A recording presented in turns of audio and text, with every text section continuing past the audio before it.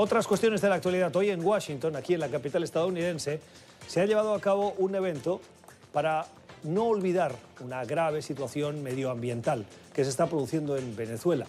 El Centro de Pensamiento Atlantic Council ha llevado a cabo un panel de expertos, ha invitado a una serie de expertos, que por cierto ese evento contaba con el apoyo de NTN24 como medio aliado. El evento llevaba por título Los orígenes de las actividades ilícitas de Nicolás Maduro. ¿Qué viene después de las recientes elecciones de este 5 de enero? En el evento participaban voces como la de quien es considerado embajador de Juan Guaidó, del gobierno de Juan Guaidó aquí en Washington, Carlos Vecchio, o de analistas como Américo de Gracia, el representante de Guaidó, comisionado frente a las Naciones Unidas, Miguel Pizarro, además de representantes demócratas y republicanos en el Congreso de los Estados Unidos. Hablaban de la situación económica, de la corrupción, de la inflación y también de la minería ilegal en zonas remotas, particularmente de la Amazonía, que están haciendo que se destroce literalmente ese hábitat, esa zona medioambiental que tendría que estar protegida. ¿Por qué? Porque llegan grupos ilícitos a intentar extraer el oro que pertenece a todos los venezolanos, del cual se aprovechan solo unos cuantos. Eso genera corrupción, violencia, asesinatos. Una de las personas que ha participado en este evento es Miguel Pizarro. Es diputado venezolano en el exilio y es el comisionado presidencial para las Naciones Unidas de Juan Guaidó.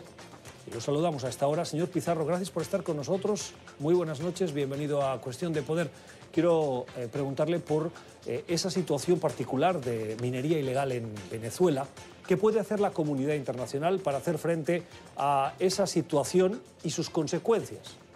Bueno, Gustavo, muchas gracias por el espacio. Yo creo que sin duda alguna entender el fenómeno de lo que está ocurriendo en Venezuela alrededor del arco minero, entender que no se trata de una explotación tradicional de un país de sus recursos naturales, sino al contrario, se trata de la destrucción de la selva amazónica, se trata del desplazamiento de las etnias indígenas, se trata del envenenamiento con mercurio del agua, se trata de construir una actividad económica para financiar grupos irregulares, grupos terroristas, se trata de toda una actividad que también se utiliza para comprar lealtades del régimen de Nicolás Maduro y de su cúpula.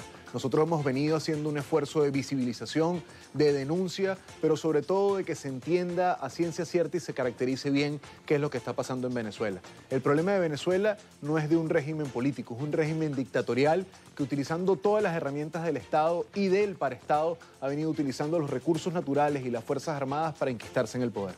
Usted representa al gobierno de Guaidó en las Naciones Unidas, frente a las Naciones Unidas. ¿Qué rol puede jugar este organismo internacional? Lo digo más teniendo en cuenta, por ejemplo, que hoy Venezuela forma parte de un organismo o una comisión tan importante como la de derechos humanos de ese organismo internacional. Y no es precisamente el gobierno de Guaidó quien está sentado en esa silla, sino el representante de Nicolás Maduro. ¿Qué puede hacer la ONU para la situación con Venezuela? Mira, sin duda alguna, creo que el sistema multilateral, Gustavo, puede hacer mucho más de lo que está haciendo.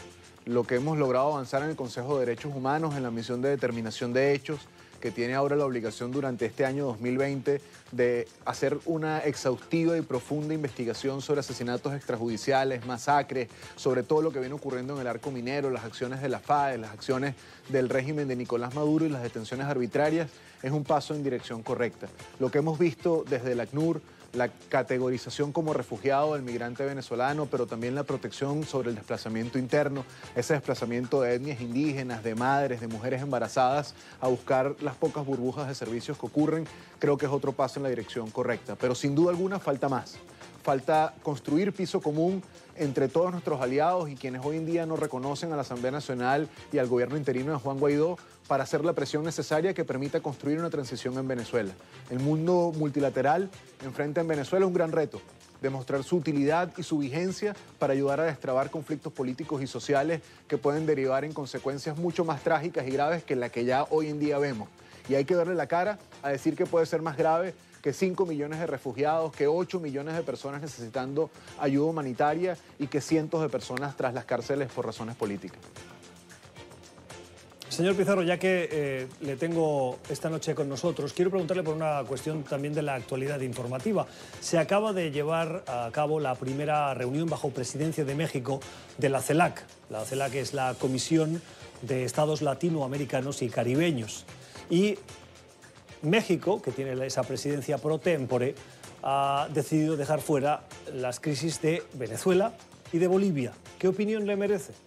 Yo creo que ahí nos enfrentábamos a un reto. En México hoy está el ministro del régimen usurpador de Nicolás Maduro intentando representar internacionalmente a nuestro país. Ellos no representan a Venezuela, representan solo la cúpula en el poder.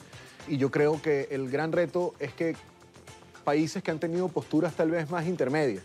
Ahí hay un buen ejemplo con México y con Argentina a raíz de lo que ocurrió en la Asamblea Nacional el domingo.